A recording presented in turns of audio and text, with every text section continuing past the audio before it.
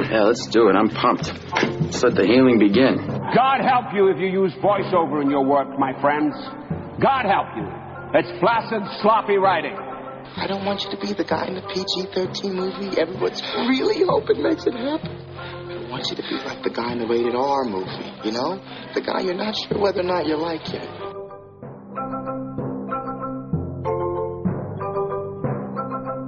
Hello and welcome to this edition of the Get Your Film Fix podcast. I am Jeremy Fisk, and as always, I am joined by Chapin Hemingway and Lee Carlo. This week, we're going to be checking out Paul Schrader's movie First Reformed, starring Ethan Hawke. Then we're going to have a discussion about writers who turn directors. And then we're going to top it all off with our top 5 church scenes. I've decided to keep a journal, to set down all my thoughts and the simple events of my day. I will keep this diary for 1 year, and at the end of that time, it will be destroyed.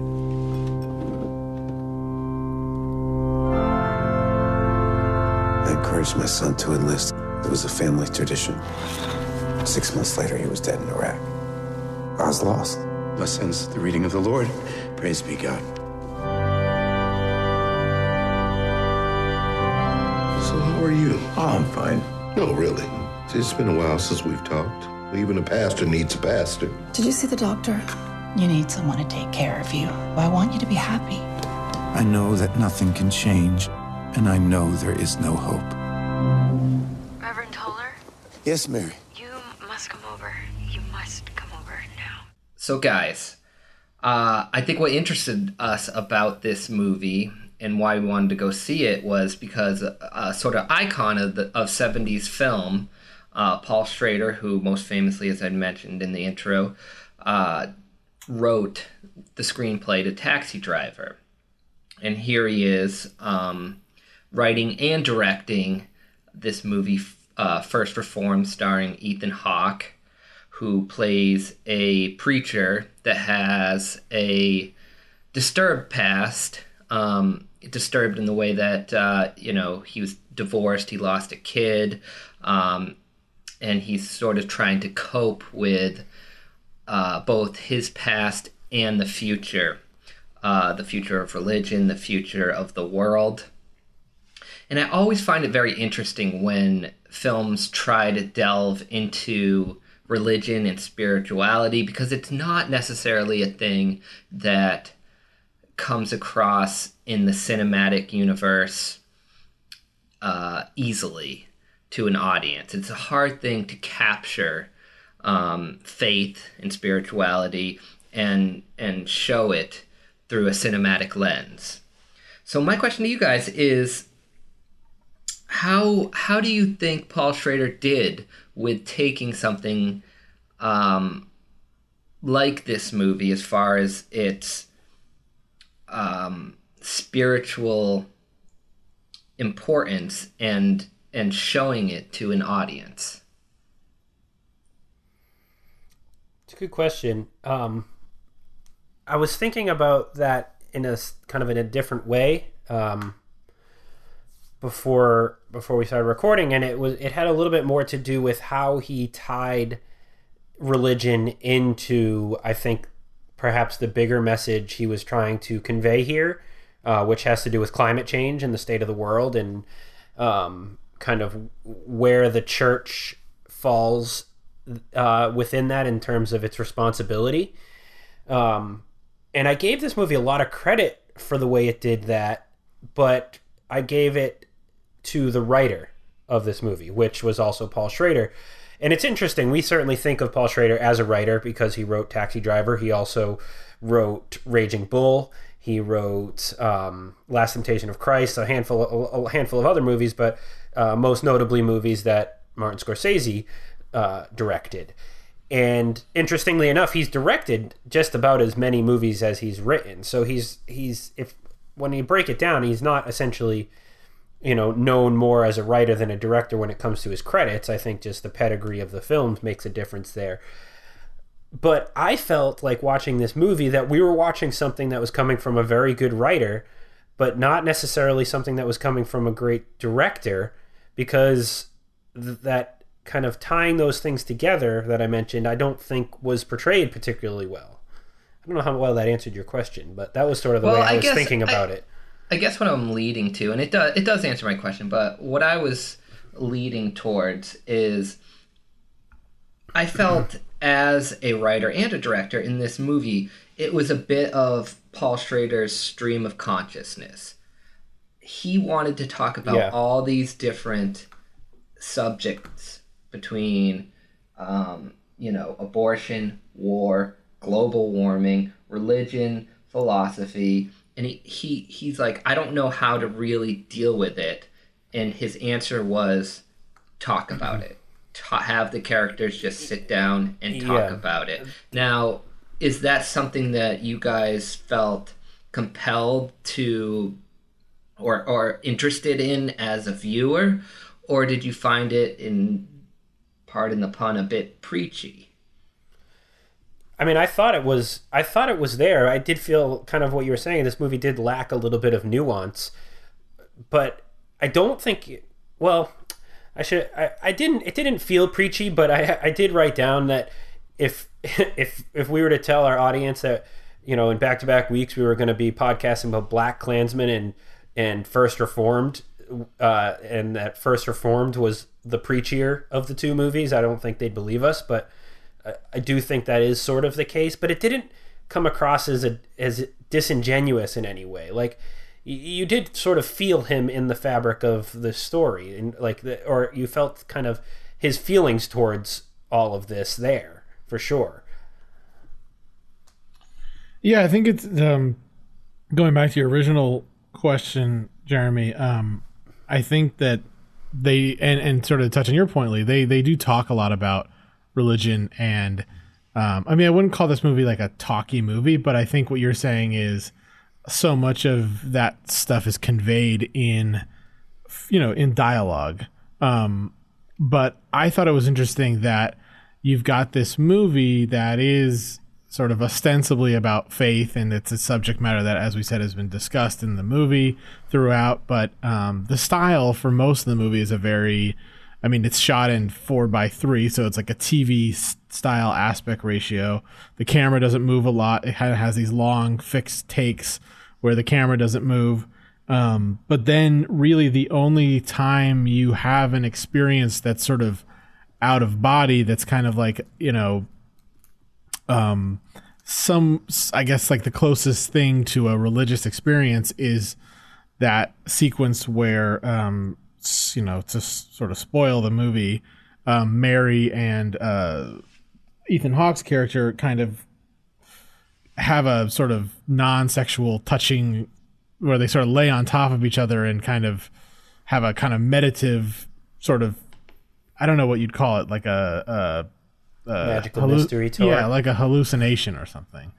And it's mostly seen through the Ethan Hawke perspective, but I think to me that kind of absence of importance and absence of imagery up to that point, and then it sort of contrasted with that sort of extraordinary scene, kind of conveyed to me that sort of that the doubting of faith, the lack of faith that Ethan Hawke's character was experienced. And I don't know that that's exactly what was supposed to happen, but that's kind of how I read into that particular sequence. See, that's where I think this movie had a little bit of a struggle, because I think it was, I read it with kind of Ethan Hawke's arc as not so much like questioning his faith so much as more as like, questioning more like what responsibility does he have as a faithful person and as a religious person and a representative of a church and a religion, and feels like he owes it to the world essentially to kind of be a somebody to kind of stand up and point these things out, because he's a preacher and so on and so forth. But I think where this movie struggled is kind of starting perhaps with that scene that you just referenced, Chapin, where it leaves the realm of reality that it had been in the whole time, and starts to make you kind of question it on a unrealistic front. And to me, this movie didn't need that. And once you started doing that, then I think that led to kind of the, interpreting the ending, the last scene of the movie, which I didn't particularly like. And I think that's where the movie started. I feel like that's where the movie started to show the signs of a weaker director to me, because I think on paper all that stuff probably works. See, I think the fault of this movie lies in the screenplay more than I'm the complete opposite. More than in the direction. And the reason is, as I alluded to earlier, I feel like this movie was just like too on the nose with the themes it's trying to deal with. Like literally that big first scene where Ethan Hawke's character sits down across from Michael, right? That was the guy's name? Yep. Yeah. He sits down across from Michael, and it starts with like abortion. That's what they're there to talk about. And it then goes into this whole thing about global warming, which of course does come back. And then he starts, trying to give him, he's like, I'm not a religious man. The wife's name who's pregnant is Mary. I just feel like he had so much to say and so much to talk about, but had no real way of expressing that in a cinematic way, that he kind of got stuck on having to just have the characters sort of express their opinions of it. And I don't know, to me that kind of got overbearing. And especially with the global warming stuff, which obviously is maybe the most important, thing of our time.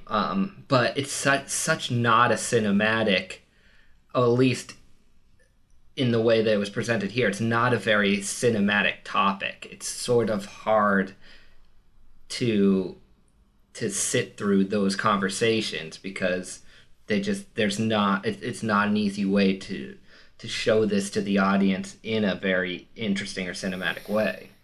So I think that's all true, and I think the reason I think I give the screenplay credit and him as a director less credit is because this deals with a lot of similar things that his other movies do. You can draw tons of parallels to Taxi Driver, the character with the inner turmoil that feels like he needs to fix something or clean something up in a sort of a big way.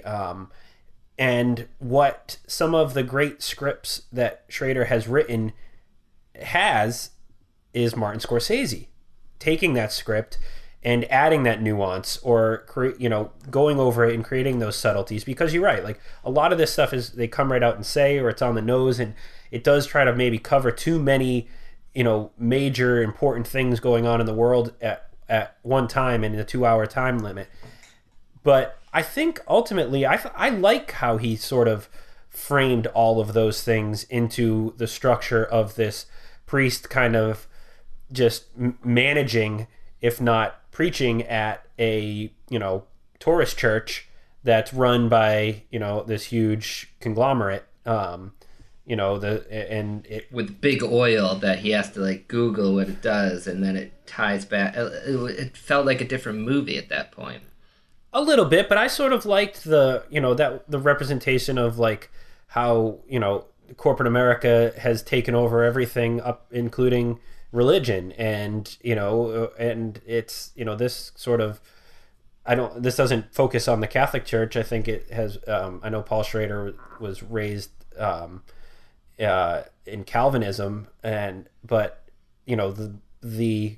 the money in Catholicism and obviously many other religions and Jehovah's Witnesses and Scientology even is exorbitant, and I think plays a huge factor in perhaps the decisions that are made by each one of those churches. And I think that's represented here. And I think all those things are done really interestingly. They're not done particularly well. And that's why I think, like I said, I think that's where the director comes in.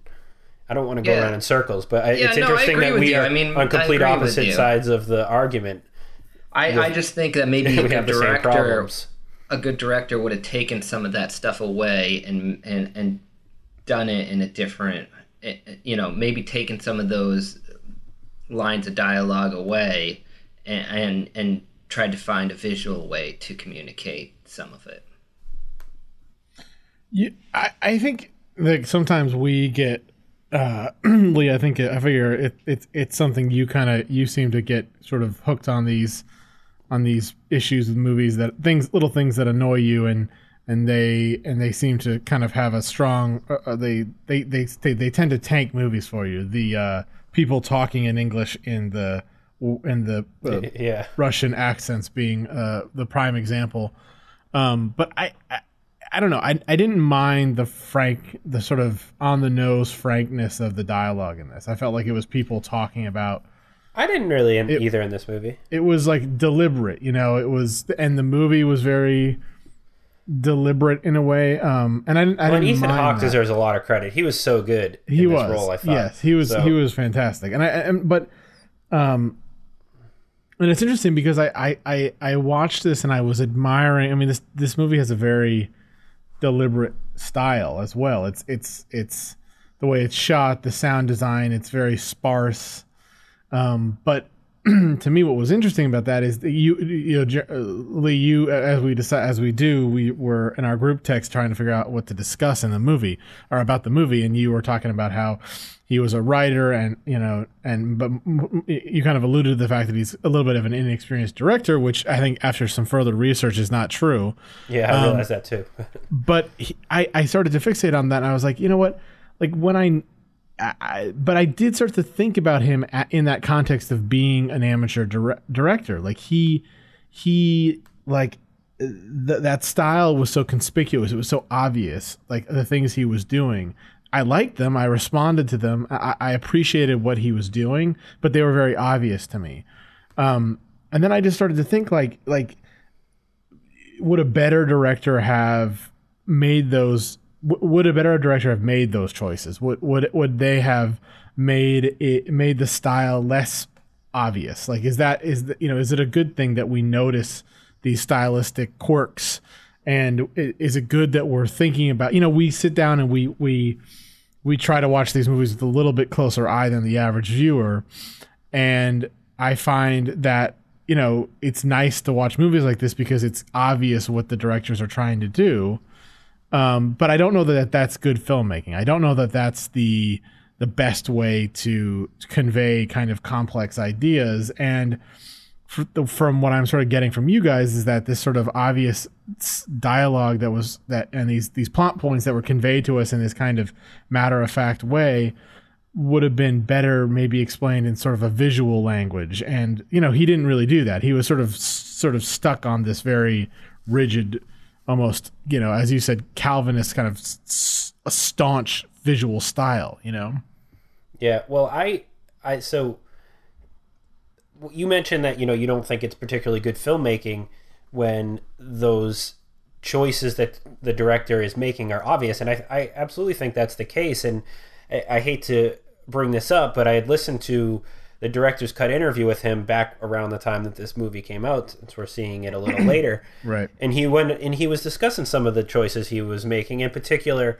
the thing he focused the most on was the idea of withholding devices that a director can use, where you essentially aren't giving the audience much. And he made a good point that, like, he was suggesting that movies are begging for us to like them, so they swell music or they have sex scenes or whatever it might be, and that's absolutely true, and it made a lot of sense. And then he started talking about the things that he was doing in this movie to sort of withhold that from his audience, and the lack of music and not moving the camera.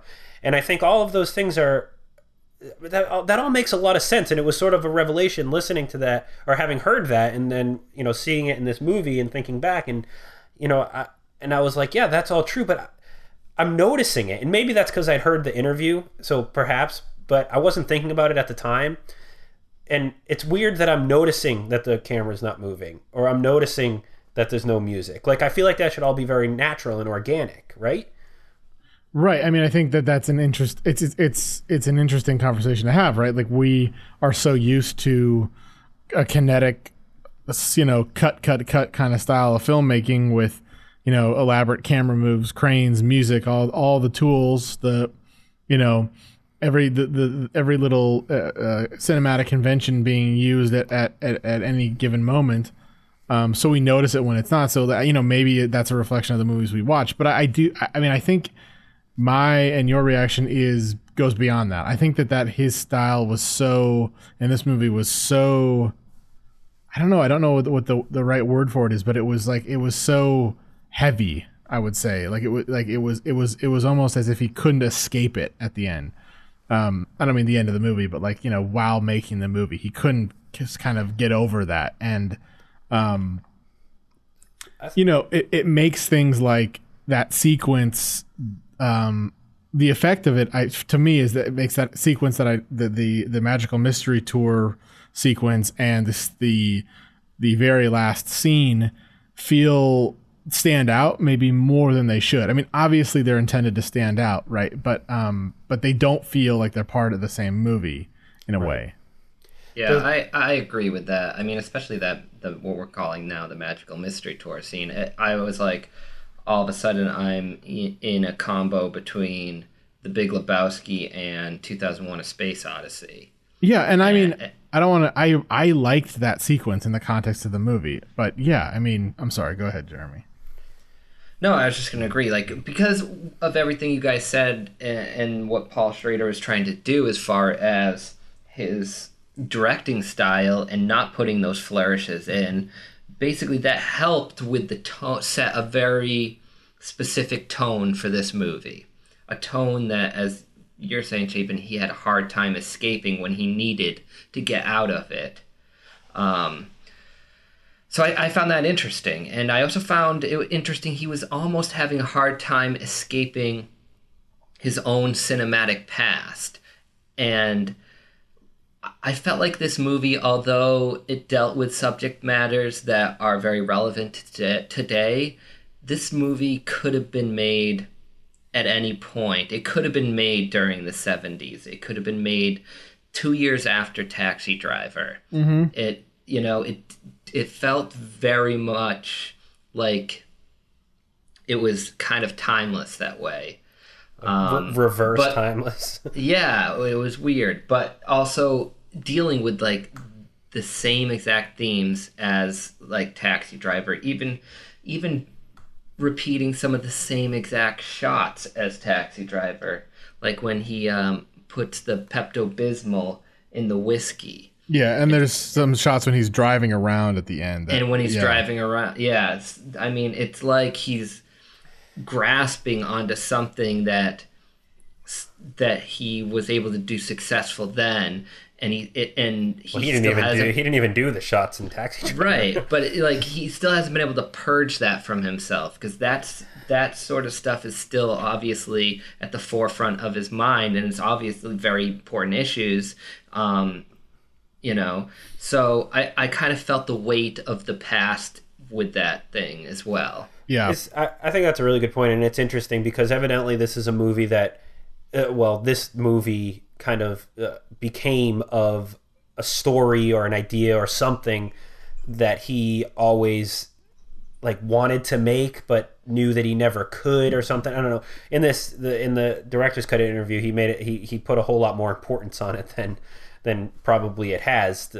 But he talked about it this was finally the script that I told myself I'd never write, and then I wrote it and made it. And it's interesting because it clearly is holding on to his past and a lot of these elements. And look, that's something that we credit directors and writers for, and having or essentially being auteurs and having these common threads. But you guys have been alluding to it a lot, is that it's they don't all fall in the same movie. That scene where he's driving around, all of a sudden there's music. This is right after you sort of get this reveal, which actually really hooked me when he's talking to Amanda Seyfried, to Mary, and insisting that she doesn't come to the church ceremony, coronation. And and now he's driving around in the, like, it's misty out and there's like blue lighting and there's music playing, and all of a sudden it's that scene in Taxi Driver, and it's another movie, just like the magical mystery tour scene was right out of The Big Lebowski. Yeah, well, yeah. Oh, I'm sorry. Go ahead, Jeremy. Well, I was gonna turn the page and talk, because this whole conversation so far has been about Schrader and his, his decisions as a director and a screenwriter. But I was curious what you guys think as character development. If you guys bought the drastic turn that this character makes, and and we touched upon the acting a little bit, but I'd be curious to hear. Yeah, I mean, I think that Ethan Hawke is the best thing about this movie. But I thought he did that Schrader did a really great job, both in directing and writing, in keeping his turn a little ambiguous. I wasn't convinced, even up to the second to last scene, that he was actually going to do it, until he put the vest on and, buckled the connected the wires on the vest. I wasn't convinced he was going to do it. But I should say, and I don't want to deny you guys the answer to the question you just asked, Jeremy, but like, I struggled with this. Like, I have I've been thinking about this since I finished the movie last night, and then all day today in preparation for the podcast. I've been struggling with the fact that I actually really, really enjoyed this movie. I liked it a lot. I admire it a lot. I kind of voiced my sort of nitpicky criticisms of it, but for the most part, I was on board. But really, the thing and the magical mystery tour scene, I actually kind of enjoyed that. As I said, I just did not understand the very last scene. That's what I didn't buy. That turn, which I was completely out of left field, and then kind of was the last thing you were left with. And I was so shocked. I mean, he might as well have blown up the church. I would have been less shocked than the ending that we actually got to, which was, spoiler alert, that he and, I guess, Mary get together in the end. It's almost hard to spoil it because it's so it's like an abstract painting. I mean, the end of it. Yeah, like he decides not to go through with blowing up the church, and instead wraps himself in barbed wire. And I don't know if his intention is to reveal that to the parish or whatever, but she enters, and this movie where the camera hasn't moved the whole time suddenly is spinning around the two of them as they embrace and kiss and make out. And before that, we've had no indication. I mean, there's been some suggestion that he has started to care for her, but seemingly in a non-romantic way. And yeah, I mean, that I was so shocked by, and I mean, maybe that's intentional. I don't know. Like that's the alternative to him blowing the church up. I'm not sure. What was your guys' thoughts on that?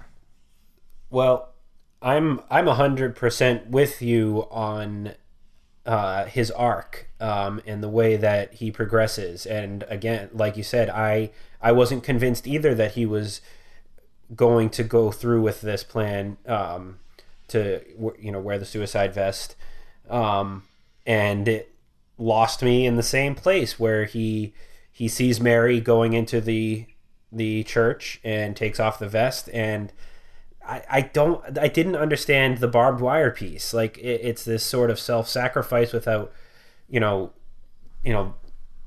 killing himself, but then he pours a glass of Drano to kill himself. And the interpretation that admittedly was lost on me, but makes sense now that I look back on the ending of this movie, is that he did in fact kill himself, and Mary showing up is a dream or his last imagining as he's dying. And what makes that, or what allows that to make sense for me, is when Jeffers, played brilliantly by Cedric Kyles, tries to go into his house, the door's locked, but then somehow Mary was able to get in. So the suggestion is perhaps that she never did get in. So there's the interpretation that I heard about this movie. But like you, Chapin, that was totally lost on me.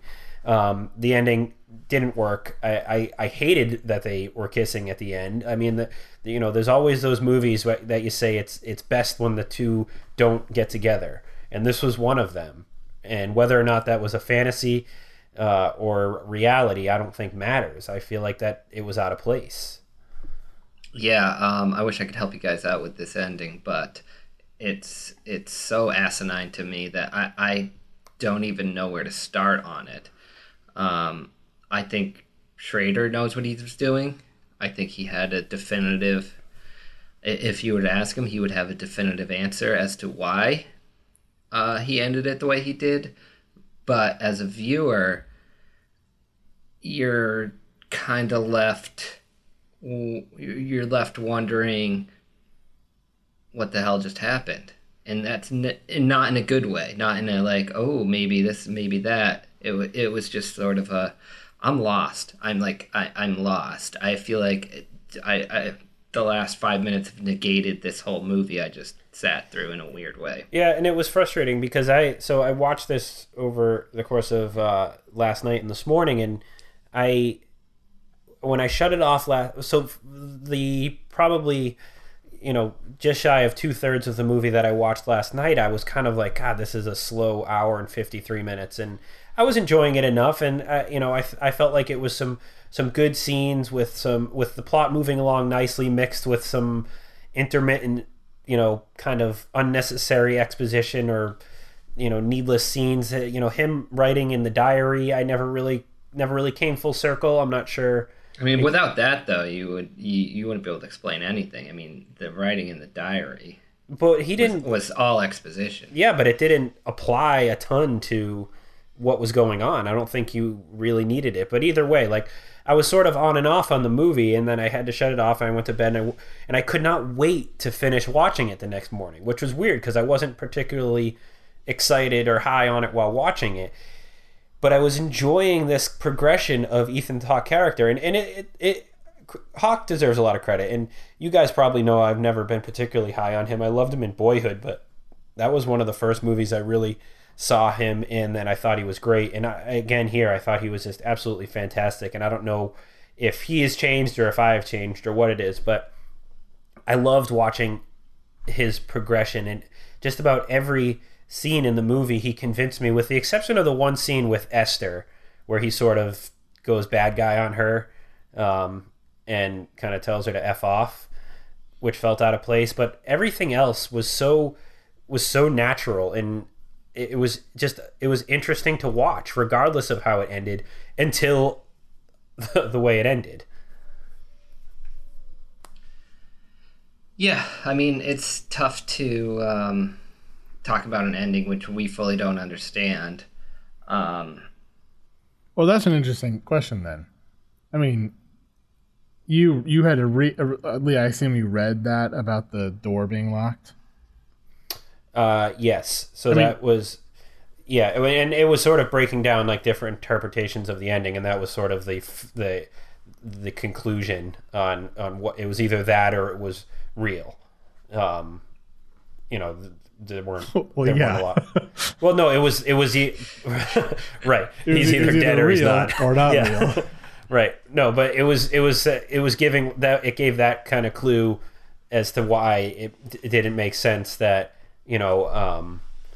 that she was in there. But then the flip side of it was that, well, she's Mary, she's pregnant, the whole Mother Mary tie-in, and she's sort of his savior in that way, and she saves his life by coming in.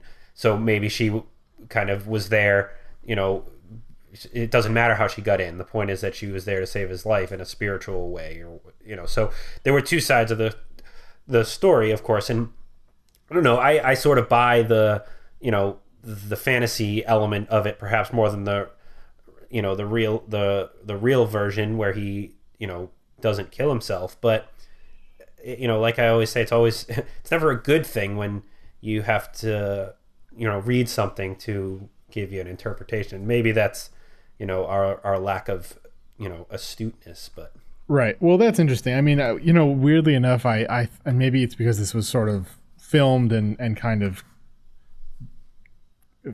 for presented in a weird way as a horror movie.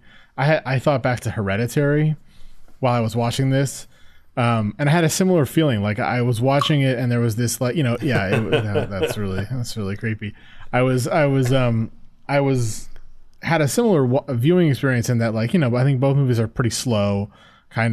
They kind of languish through, through their scenes, and you don't quite know where it's going. But I was always compelled in both cases, and a little bit more in First Reformed, by the idea that you will. I think in the case of Hereditary, it was what is actually happening to these people, like what is going on here. But in First Reformed, it was more what is Schrader after, really, like what is all this that we're watching. All this we're kind of being put through. It wasn't necessarily torturous because I enjoyed it. I think it's a beautifully shot film, but it is a movie that you have to kind of bear with, right? It's slow. It's testing your patience, and it's challenging you. And I was intrigued by that because I was excited to see where it would end up at the end, like what was going to happen, both to the characters, but also as sort of a cinematic experience beyond the story of the movie.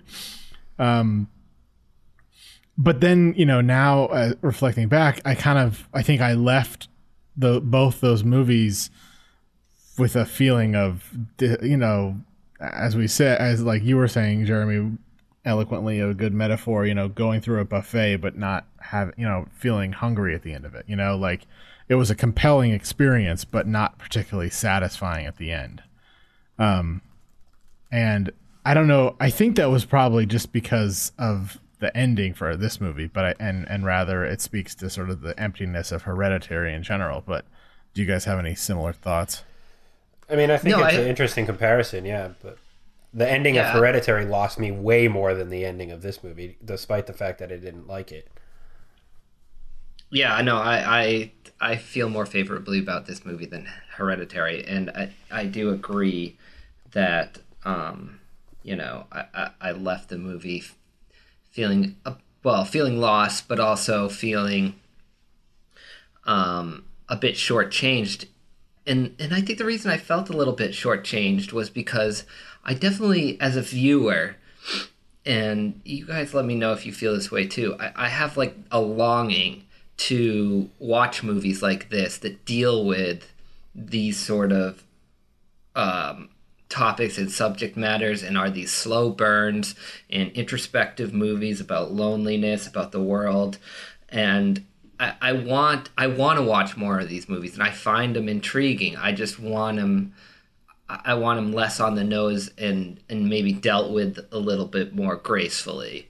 But I did walk away from this movie like appreciating and longing for more like it. Not every movie can be Tree of Life, Jeremy. Well, thankfully.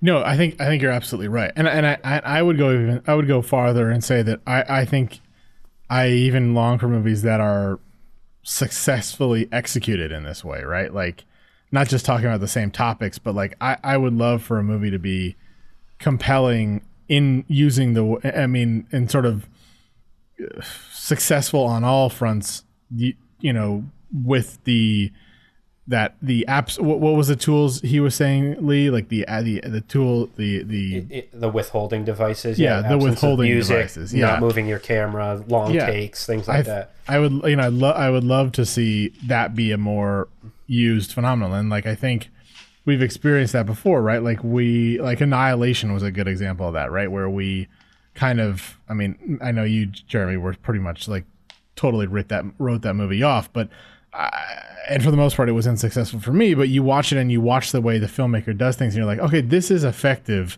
on a sort of scene by scene basis, and if it's done right, it can be really effective. And I feel that way about First Reformed too. I just think that the sort of inconsistencies and this things we've discussed are, make it less successful, and ultimately, this is not a 4-star movie as a result.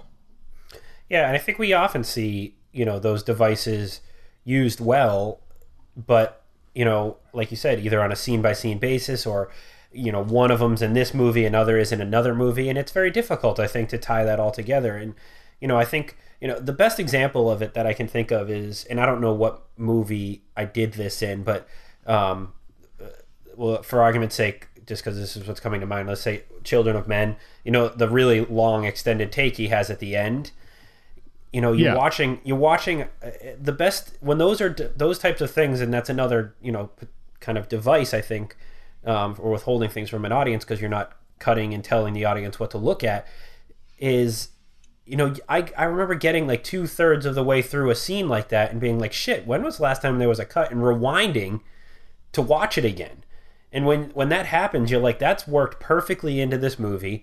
It's not a director showing off. It's not a director saying, hey, here's a device to not get, to withhold some information from you. That's a device using all the tools in his belt to make the best movie he can. And I think that's sort of the difference. But it's hard to, use every single one of those tools for one project and not have it be evident. And I think maybe that's kind of what was happening here. And the fact that Schrader sort of bragged about it in his interview is, I think, further evidence of that he's sort of trying to do too much. And that's why there are some good scenes here. There is some good filmmaking, but ultimately it doesn't all tie together and become, kind of the movie, Jeremy, that you were identifying, which are some of the best movies ever made, when they're done like that. So this is 2 weeks in a row where we're talking 2 weeks in a row where we're talking about a movie like if X, Y, or Z was just done a little bit better, but the tone of the movie was the same and everything else, we'd be talking about the best movie ever. And I don't know if our standards are too high or if we're just asking too much from these movies or what. But well, yeah, but at that same token, Jeremy, you identified last week, and I think we kind of figured it out midway through the podcast, that the sort of conventional and sort of enjoyable way that Spike Lee made Black Klansman helped you and helped us, I think, and me. It was something I realized once we started talking about it, made that experience more sort of cathartic for us, and it didn't sort of challenge us the way that First Reform did. And so it's weird, like that kind of juxtaposition is an interesting thing that I think we should explore more on the podcast. I was thinking a little bit about filmmakers that we know of more for their writing that go behind the camera and direct a movie. And I think obviously we've realized that Paul Schrader perhaps doesn't totally apply to that, but I was thinking about a couple movies in particular, one being recently from Aaron Sorkin. I knew you were going to bring this up. He directed I, Tonya. Molly's Game. No, he didn't. Molly's Game. the other movie with the woman that came out last year. The other movie with the woman. What note is this? 4215. And then the other movie that came to mind, and it's been years since I've seen it, and I only saw it once, was Synecdoche, New York, from Charlie Kaufman. And I don't know totally how you guys felt about either of those movies, but for me, it felt like this was, since those were both the first movies that, very well accomplished and respected writers directed, they were sort of major misses, and it made me think like, okay, just stick with what you're good at. And I'm sure there's more examples, and I'm sure there's examples of the contrary as well, but I'm wondering why writers perhaps struggle behind the camera more than, say, maybe an actor who goes behind the camera and directs. And it's probably not a perfect argument because I'm sure there's examples of both on both sides, but it got me thinking a little bit. Yeah, well, I think that it speaks a lot to the role of the writer in Hollywood, in sort of modern movies, and they are. I often think about them, and I have a lot of sympathy, and I feel bad for writers. I mean, their services are so sort of. I mean, I'm sure that they make a lot of money and are paid well, but you can tell by the way Hollywood sort of hires and fires writers and stacks them onto projects and brings them on to do dialogue polishes and stuff. They're sort of, their role is discounted. I mean, even though they are sort of valued and often used quite a lot. You don't say, oh, we got to get this writer really, and to do, to stay on this movie and see it through. It's the writer isn't the person with the vision, which is strange because that's where all these ideas originate, right? I mean, TV is famously a writer's medium, but I don't really know why that's the case. Maybe it's they're more script dependent, but I just remember, and I'm sure you guys had this same thought when you made your movie. I think there's something convenient about being a writer, the writer of your material and the director, because you can kind of, you don't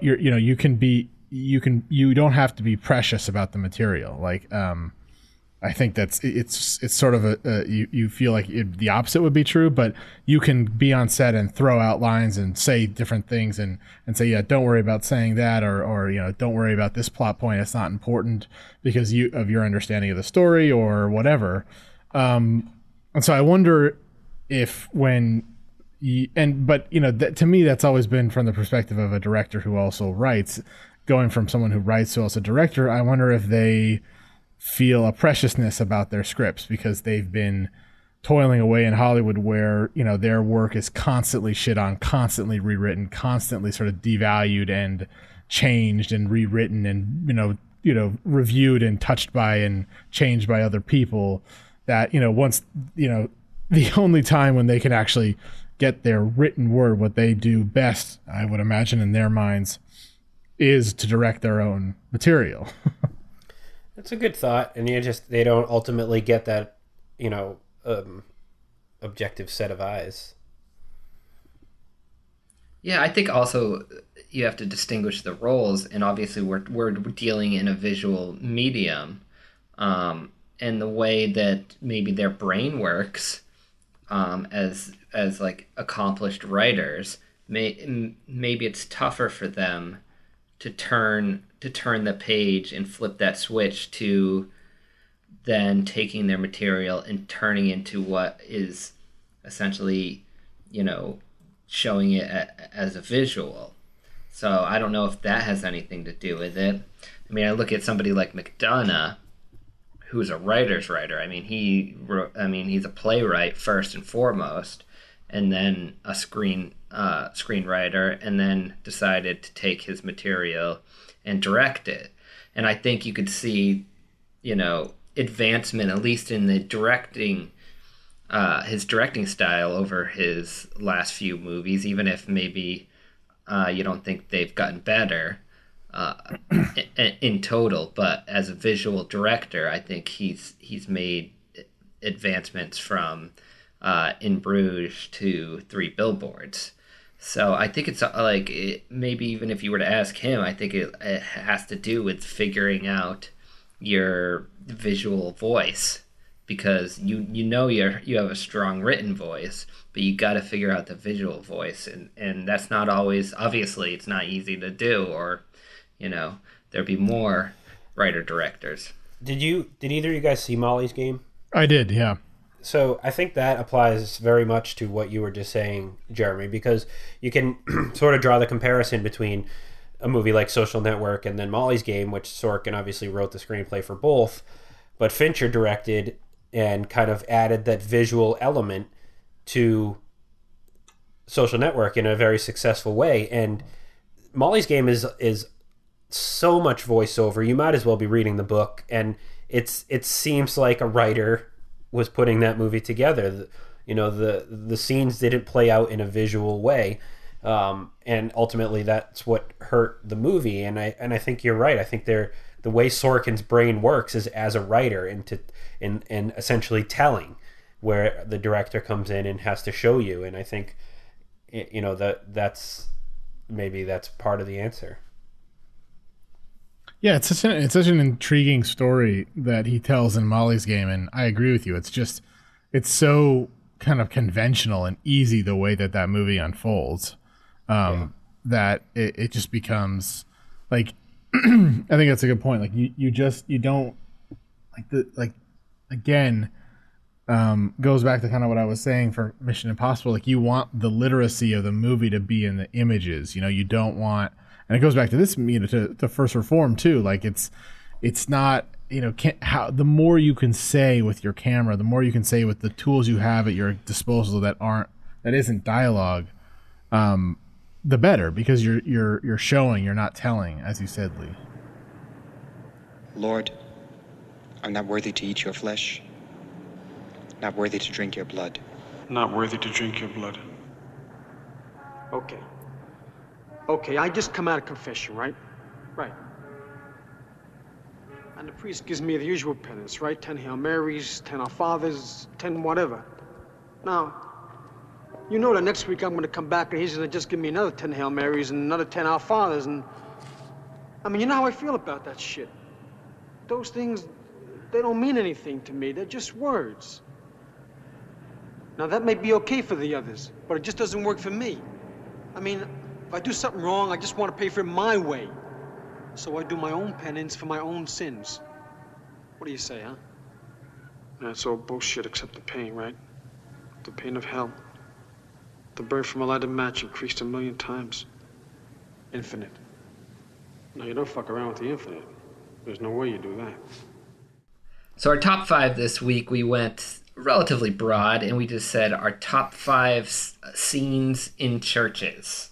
Top 5 scenes in churches. Church scenes. Church scenes. Shoot out. So I don't know if there's any explanation to this, but I'll let Chapin, why don't you start us off? Okay, yeah, I didn't really have much criteria. I have a sort of an interesting relationship with religion that I won't go into here, but needless to say, I was not raised religious, but I have often found churches to be, for the most part, nice places to be in. I visited a lot of them with my parents when we traveled. I think I saw every Gothic church in France with my parents, which at the time I was, in my teens and was not particularly happy about, but am grateful for the experience, I guess, in retrospect. Are you?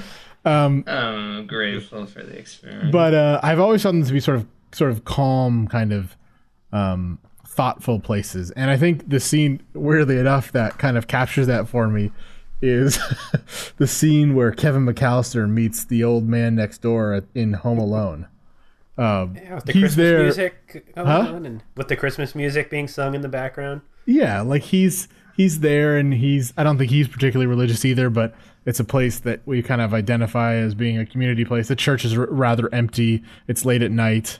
It's before he pulls all his awful deeds and kills 2 men 10 or 15 times in real life. But yeah, I think it's a nice scene, and it captures for me what a church is like. At least what I like about a church. I'm sorry. The most religious scene in movie history for Chapin. Yeah, Home Alone. All right, Lee. I like you had very little criteria, if any at all.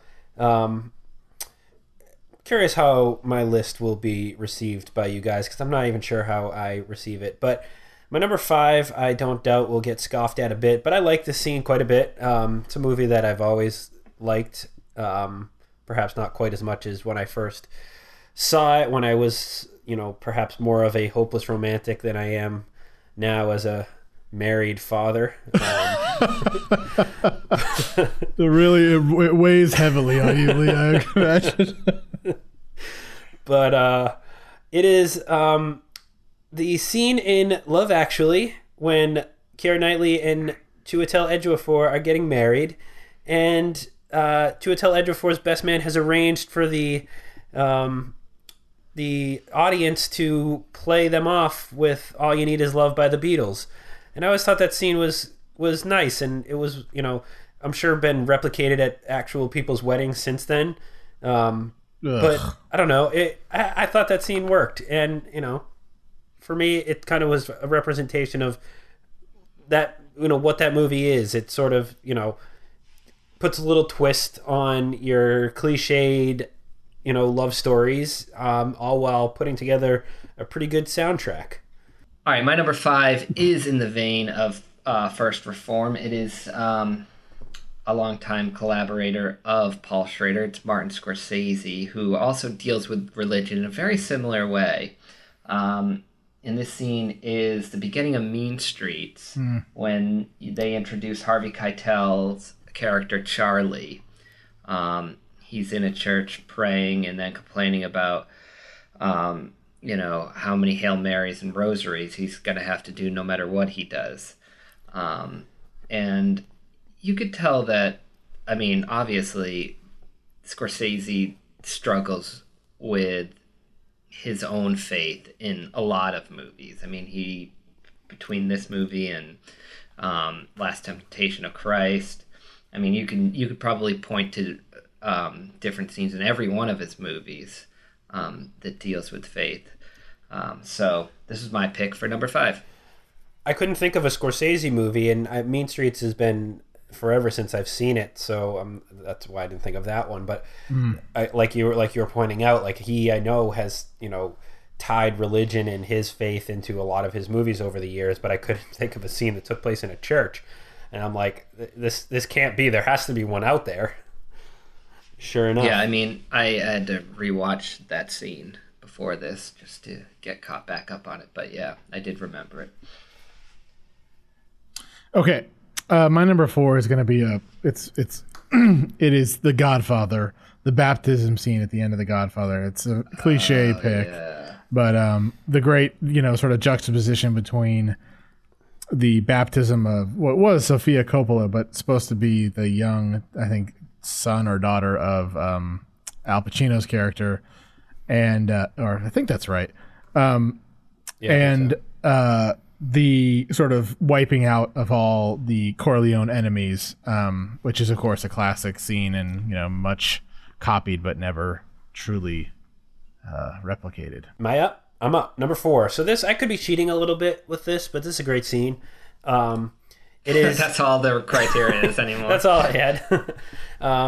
So this is the scene in the church bell tower in Saving Private Ryan, with Barry Pepper taking out all the Nazis before he gets cannoned by the tank. I was trying to think of Saving Private Ryan. And he's quoting the Bible verses as he's shooting everybody. And I felt like that was the little piece that allowed this to make the cut, because he is in a church, essentially. It's an abandoned church, kind of a destroyed church, but he is in one, which was my only technical criteria. But the added piece of the Bible verses with his character is great. And he was always a cool character in that movie. But that's a great scene. That whole scene in general is great, but that little piece in particular. My number 4 is a writer-director I just mentioned. It is the beginning of In fucking Bruges with You, when he kills the priest in the church and accidentally kills a little boy. Is that actually at the beginning? I killed a kid. It is. Oh, no, actually, they flash back to it. You're right. They flash back to it about a third of the way. Shit, I can't believe I didn't think of that scene either. Killed a little kid. Killed a kid. Okay. That's hilarious. My number 3, I'm going for a sort of a plethora of different types of churches here, designed wise, and I'm going to go with the country western style church in Kill Bill Volume 2, where the bride is dispatched by Bill. Do we ever find out Bill's last name?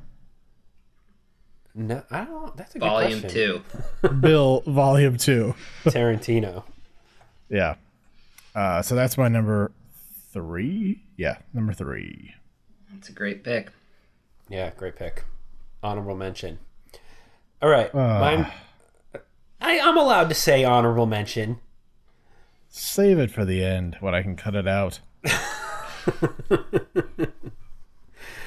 All right. My number 3 comes from Rocky 2.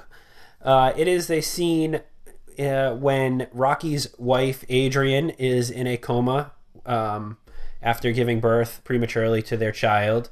And he's spending the duration of that time in the hospital chapel. And Mickey comes in and kind of gives him a little pep talk about how he needs to start training better for his fight. And this scene is credited to Burgess Meredith, who I don't think gets a lot of credit for his performance as Mickey in these movies. And what's particularly interesting about how he does in this, what he does in this scene, is how he sort of opens the scene by, you know, being very delicate and understanding the situation Rocky's in and not wanting to disturb him or upset him by bringing up the fight.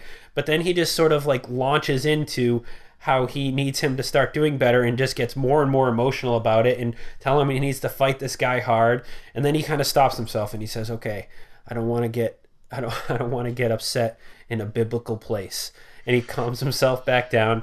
And then he gets all worked up again, and then he says, okay, I'm just going to sit with you. And it's just such a kind of ebb and flow of emotions that he goes through. And, you know, Sylvester Stallone is just sort of sitting there contemplating it. But he sort of just makes that scene all on his own, like a 3-minute monologue of sorts. But definitely a highlight in a much inferior Rocky movie than the first, but a scene that really works. Well, I wasn't going to come up with that, so good pick. You gonna swap that one out from your number one spot? No, I wasn't. That one was not going to be on my list. But what is on my list is the end of The Graduate. I feel like it's been on a bunch of my lists. But when she's getting married and he's banging on the glass, basically telling her not to. My number 2 is the shootout in the Southern Church in The Kingsman. Kingsman. For fuck's sake. So for those who don't know, the Samuel L. Jackson triggers a sort of zombie kind of effect in everyone in the church through their cell phones or some shit like that. And they all start attacking the king from The King's Speech. What's that guy's name? Colin Firth. From The King's Speech. What? Colin Firth. Colin Firth. And then he literally kills everybody in the church very viciously with bullets, crosses, stabbings. It's so good. It's played out in one shot to one of my favorite songs of all time. Is it one shot really though? I don't. No, it's not. It's they've hidden it, but it's it looks like one. Yeah. Yeah. Whatever that song is called, Freebird by Leonard Skinner. It's an amazing scene. It's so good. All right, but so my number 2 though, it might be the first and only time this movie ever shows up on a top 5. But it, Chapin, where you've had a lack of church-going experience, I've had an abundance of it in many different forms. And for much of my high school years, it was in the evangelical sense, and I saw quite a bit of the preaching that goes on and the behavior that goes on in churches like that. So there's a scene in the movie Saved from 2004 with Patrick Fugit and Mandy Moore, where it's the start of the school year. They're all sort of pumped up and excited about God, and they start saying, okay, stand up if you want to be saved. And, the first guy, it's always a few minutes before the first one has the courage to stand up. And this is all very accurate. And he stands up and everybody cheers. And then, of course, several people follow and they huddle in a circle and pat each other on the back and, dance and whatnot. And then Eva Murray stands up and starts like spewing things in tongues to sort of mock everybody and starts kind of convulsing. And I had to rewatch this scene to remember this part, but it's actually pretty brilliant when Macaulay Culkin, who also shows up in this movie, this kind of yells out, "She's gonna show her boobs." And he's legitimately excited, and then Patrick Fugit is like, "She is gonna show her boobs." And that piece was just kind of the cherry on top for me. Not the boobs, she never does show them, but you can see those in Californication, but what is this, Mr. Skin? Jesus Christ! But no, you've seen that show. Everybody's like, "Thank you very much." Everybody clicks off. Yeah, I feel like I have the boring list because my number 2 is the scene in There Will Be Blood. Fuck. With I guess Chapin has it as his number 1. Well, there are two. There are two scenes. Well, there's a few scenes. I'm talking about the The one in the wooden church there with Daniel Plainview and what's the kid's name? Paul Dano. Paul Dano. I wanted to say Patrick Fugit, but I knew that wasn't right. Give me the blood, Lord. Yes, exactly. So that's my number 2. How was my Daniel Day-Lewis impression there? That was also a clip, right? Yes. Brilliant. What does he say? I've forsaken my boy. He's not Santa Claus. Okay. I've abandoned my boy. All right. Well, I'll switch mine up. Mine was There Will Be Blood, but I will go with, and I can't believe that you guys haven't put, maybe it will be your number ones, I don't know, but the old marriage sequence in The Deer Hunter, which was controversial in our 100th episode.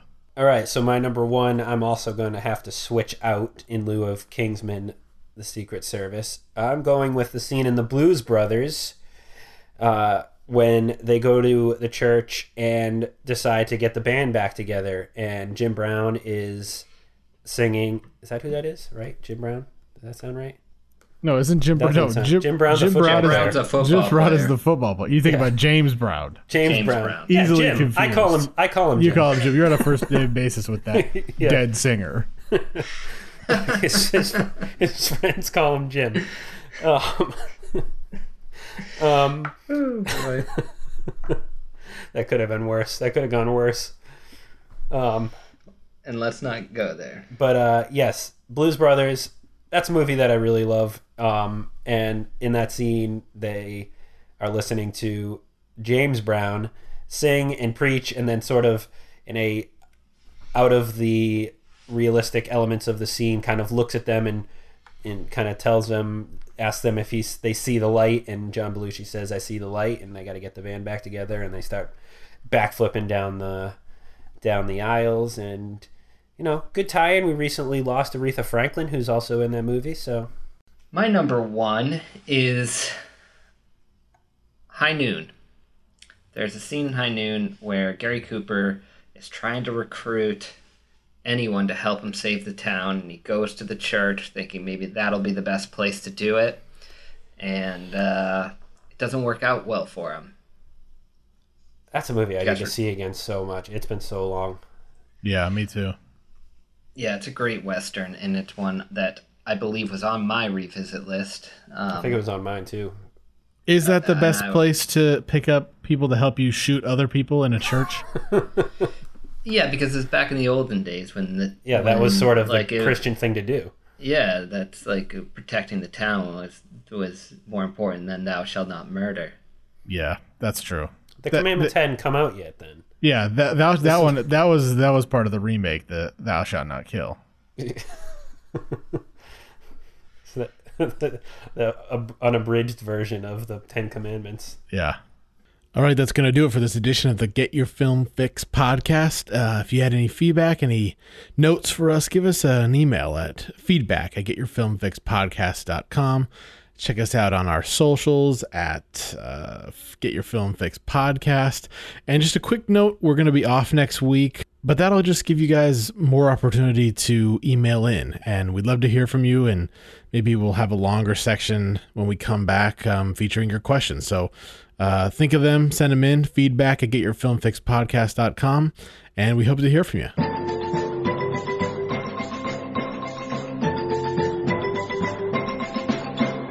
I'm staying.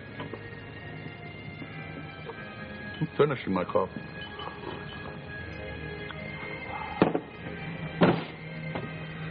Enjoying my coffee.